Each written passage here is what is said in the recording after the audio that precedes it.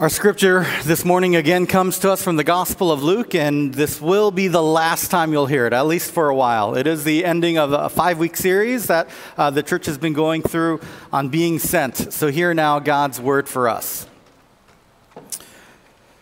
Jesus went to Nazareth, where he had been brought up, and on the Sabbath day he went to the synagogue, as was his custom.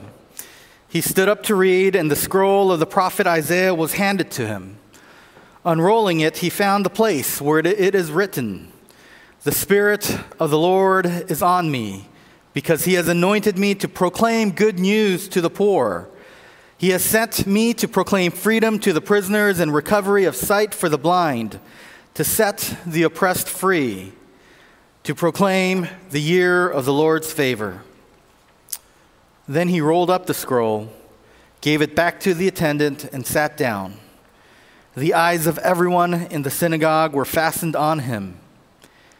He began teaching by saying to them, "Today the scripture is fulfilled in your hearing."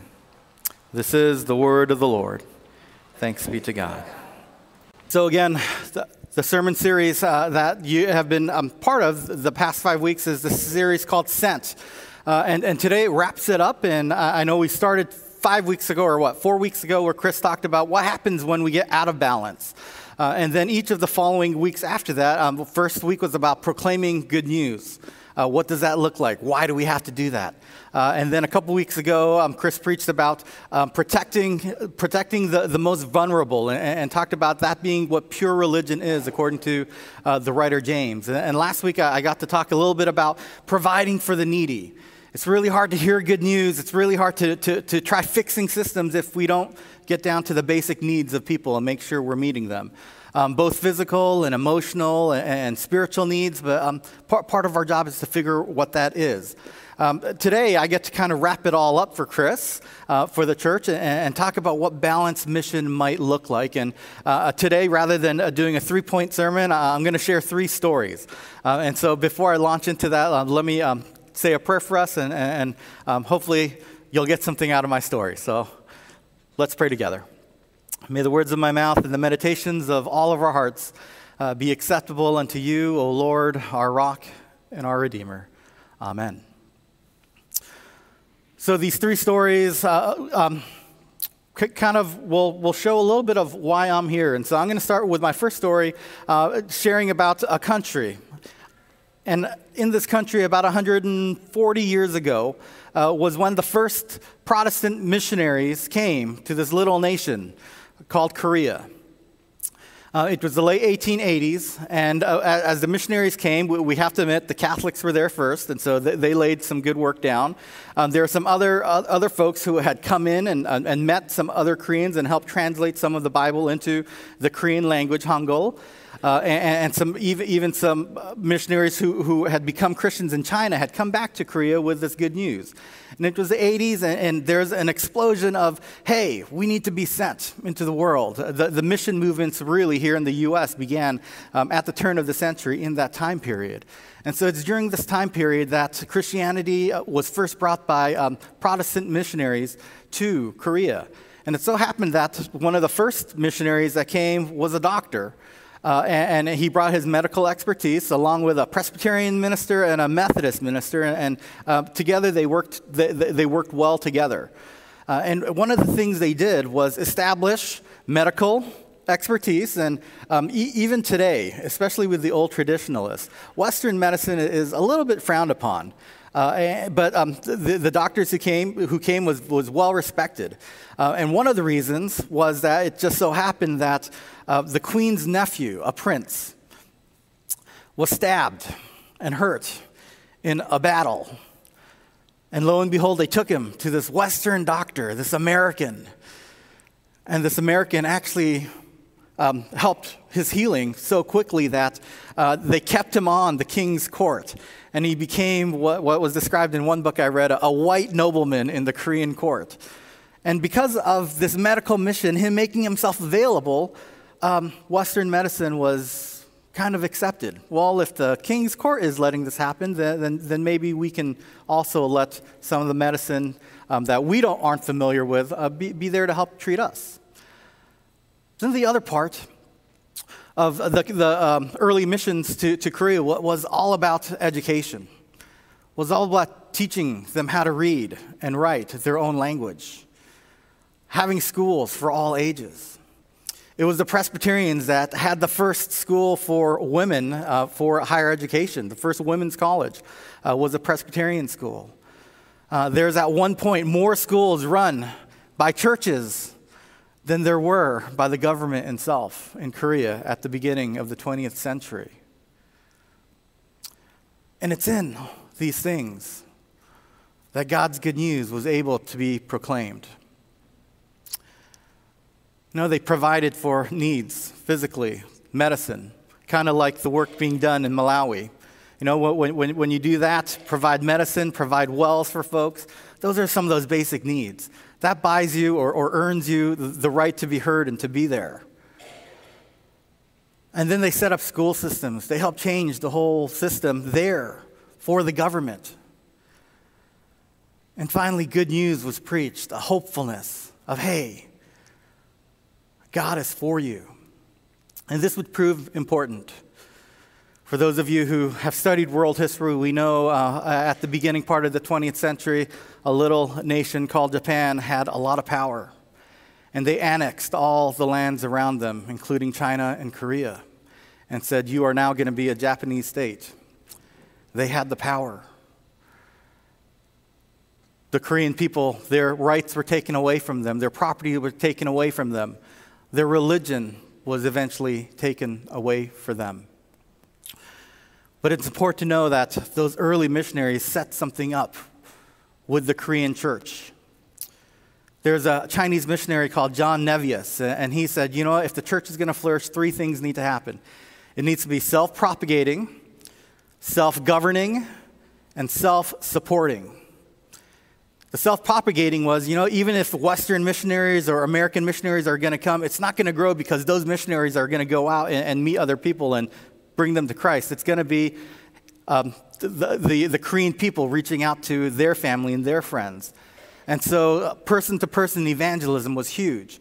And of course, that could only happen with a good dose of Bible study and training for their leaders. And so self-propagating happened. It wasn't about the missionaries growing the church, but about the church growing the church. Self-governing was a little bit trickier, and so the first time the Presbyterian Church formed in Korea, it was about half Western missionaries and about half elders that were Korean. But slowly over the years, that changed. And it took about 15 years before the first Korean moderator was elected for the Korean Presbyterian Church. And finally, self-supporting. They told the church that if you want to grow, you're going to have to support yourself. Money's not just going to pour from countries like Canada and the U.S. and Australia, where the missionaries were being sent with. And there is a note that the Korean church, after it had formed, sent to the World Council of Churches that the moderator presented, saying, "Thank you, World Council of Churches, for not sending us money. Because you didn't send us money and put the burden back on us, we've had to own it ourselves." So they were self-propagating, self-governing, self-supported by the time the Japanese came in 1919. And that was important for the church because it was the church that put up the resistance. It was the church that could stand on its own. It was the church that said, hey, this isn't right. And eventually all the Western missionaries were kicked out of Korea by the Japanese. So can you imagine a church that was counting on the missionaries to lead their worship and to do their fundraising for them and to help make decisions for them? What would have happened? It would have collapsed. Well, me for one, am glad that the Korean church took on this flavor of how they wanted to run themselves, because they struggled for the next 30, 40 years in resistance. But it was about 40 years later that another young Korean man was called to ministry. And he went to school at one of these Christian universities, colleges, that these Presbyterians had set up 50, 60 years before. And he felt this call to mission. And not just call to mission and not just call to the church.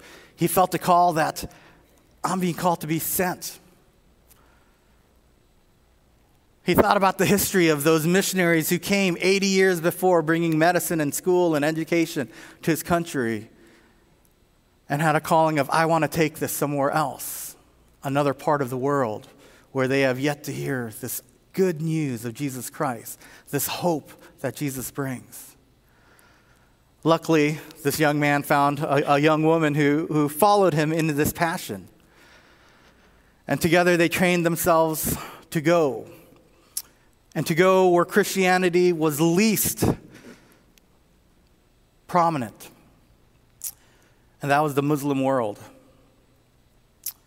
So they packed up 2 little kids and left Korea in the early 70s and went to Bangladesh, where their family was finally completed by a young, strapping baby who was born there. But after Bangladesh, they then moved to Pakistan, serving the Muslim community. And you know, my dad wanted to share good news. He wanted to let people know about Jesus. And it was a bit of a political turmoil then, but at that time, Pakistan was allowing Westerners to be there. But you had to earn the right to be heard. And the way the missionaries did that was, again, through literacy. I remember days where my dad would go out to the villages and he would sell the big books and I would get to sell the little books. And I'm not even sure what the little books were, but mostly kids my age or the younger ones came to me. And so I got to hand out the books, take the rupees and say, hey, this is how much money I raised for you today, Dad. But it was about literacy. Later on, my parents partnered with a water project, kind of like what they're doing in Malawi. Providing needs, raising up the nation so they could preach good news. Now, when my parents decided that they wanted to go to the Muslim world, I'm pretty sure there was a lot of people who said, you want to go where? Are you serious? Why would you take young kids to one of the poorest nations in the world where there is barely any medical coverage? There was even a complication with my birth, and my mom had to go, and my mom and dad sought out an American pastor who was in this remote village up in the mountains. And it was there that I was born. There's danger everywhere you go. You're not fully welcome there. Proselytization is illegal in most Muslim countries. Why would you take that risk? Well, from a kid's point of view, I had the time of my life. I didn't know better. This is what I thought life was all about. Being with friends from all different countries of the world, including Pakistan nationals, going to boarding school. Of course, when I went, I was too young, so I was with my parents the first couple years. I couldn't wait till I could go to boarding school like my older brother and sister. And of course, at boarding school, where we were left for 6 months of the year, I got to wake up to monkeys outside my window in the morning and got to go out and explore nature. And our school was up in the Himalayan mountains, and so we hiked. We did so many cool different things. And as a kid, that was just my life. I had friends from all over Europe, had Australian friends, American friends, Pakistani friends. We had a cool boarding mother who was like our second mother, Auntie Eunice, and we're still in contact today. It was awesome for me as a little kid. Now, I can say my experience as a missionary kid might be different than others. Others might have had different experiences in going to boarding school and being raised in a different culture, but I know for myself, I loved every moment of it. Even the moment where someone told me I could get homesick, and I'm like, oh, what's being homesick? And this is a full month after we gone to boarding school, and guess what? Because I knew I could be homesick the whole next month, I was homesick because they told me what I could do. Later in life, I reprimanded them as best as a second grader could. That I can't believe you told me I could do that, but that was all part of my experience growing up.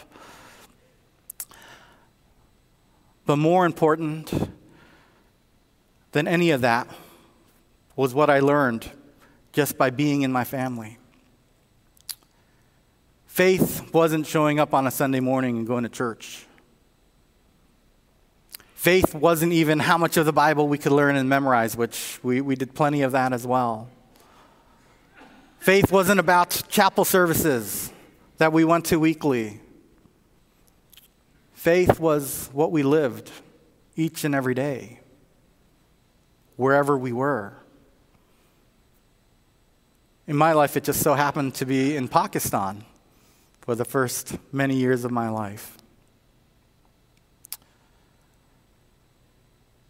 Now, even as I reflect back on that, I reflect now, 35 years later, on where God is calling me. How is Jesus speaking to me today?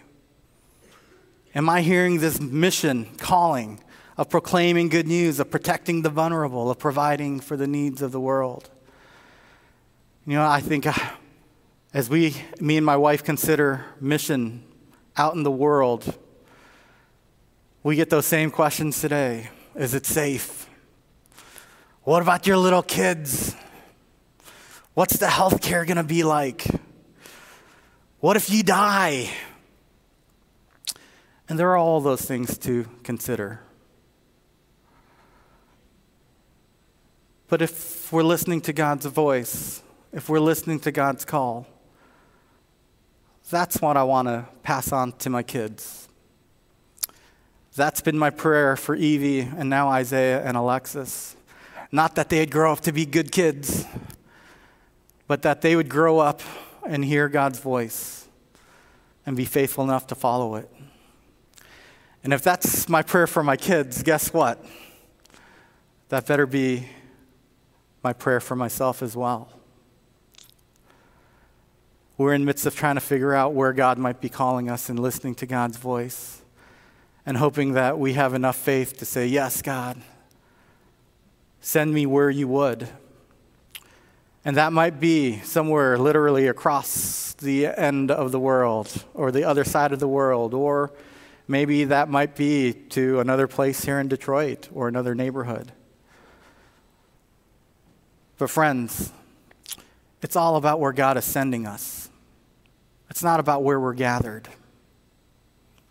God is sending each and every one of you, each and every one of us, out. You know, Jesus talked a lot about mission. Jesus talked a lot about politics, a lot about money. What he didn't talk a lot about was worship. And I think partly it was because worship was just something the Jewish people knew.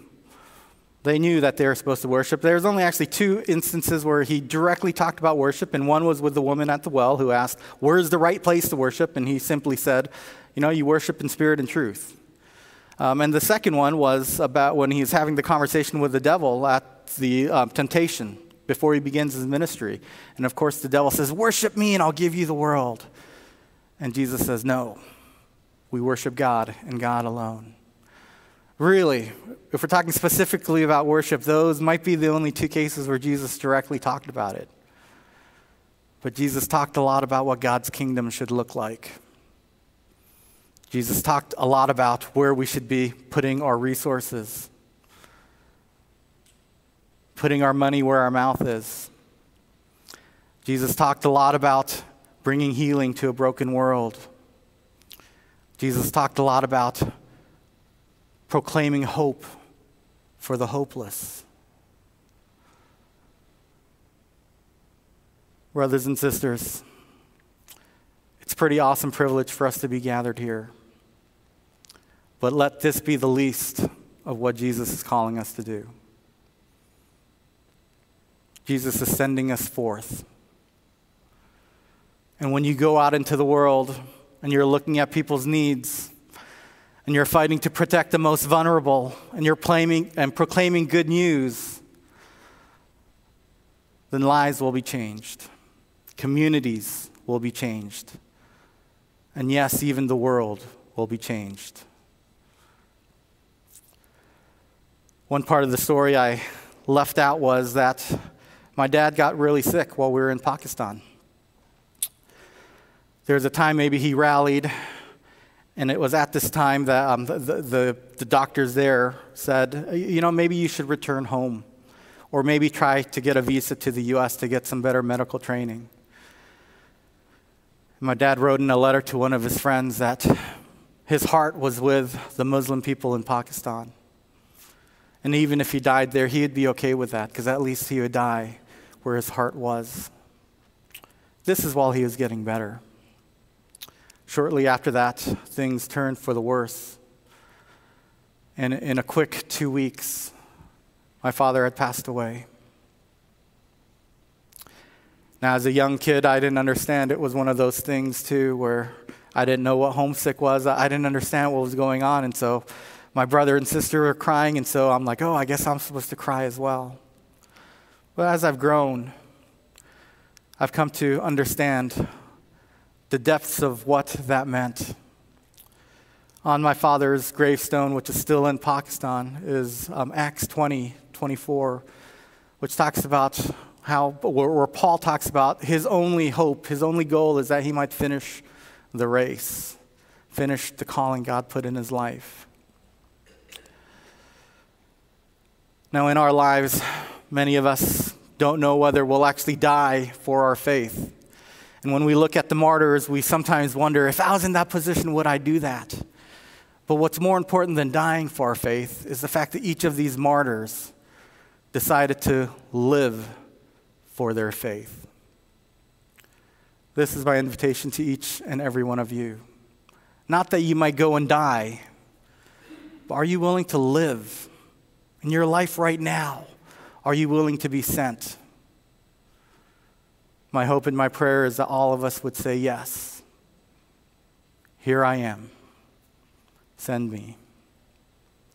Amen. Let us stand together and affirm what we believe using words from a brief statement of faith. We trust in Jesus Christ, fully human, fully God. Jesus proclaimed the reign of God, preaching good news to the poor and release to the captives, teaching by word and deed, and blessing the children, healing the sick and binding up the brokenhearted, eating with outcasts, forgiving sinners, and calling all to repent and believe the gospel. Friends, know that we are sent into the world. This is what being a Christian is about, being sent. And wherever God sends you, go proclaiming good news, protecting the vulnerable, and providing for those in need.